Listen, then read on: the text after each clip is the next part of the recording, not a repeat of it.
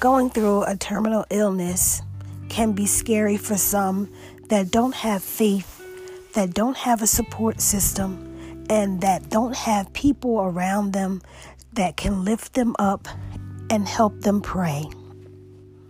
I have learned in my 12 months of being extremely ill that the only hope I need is in God. I have increased my prayer life tremendously. I went from praying sometimes to praying all the time.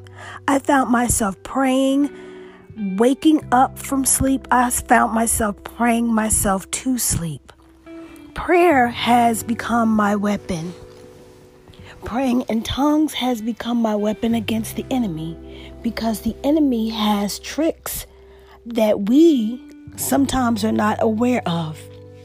He has spirits that he'll launch out into the atmosphere, into the world against us.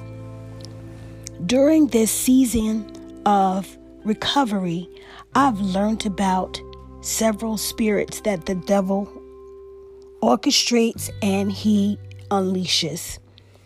I learned about the octopus and the squid spirit, how they can attack you and have many arms that can also leash to you, like anger, unforgiveness, bitterness, hate, just to name a few.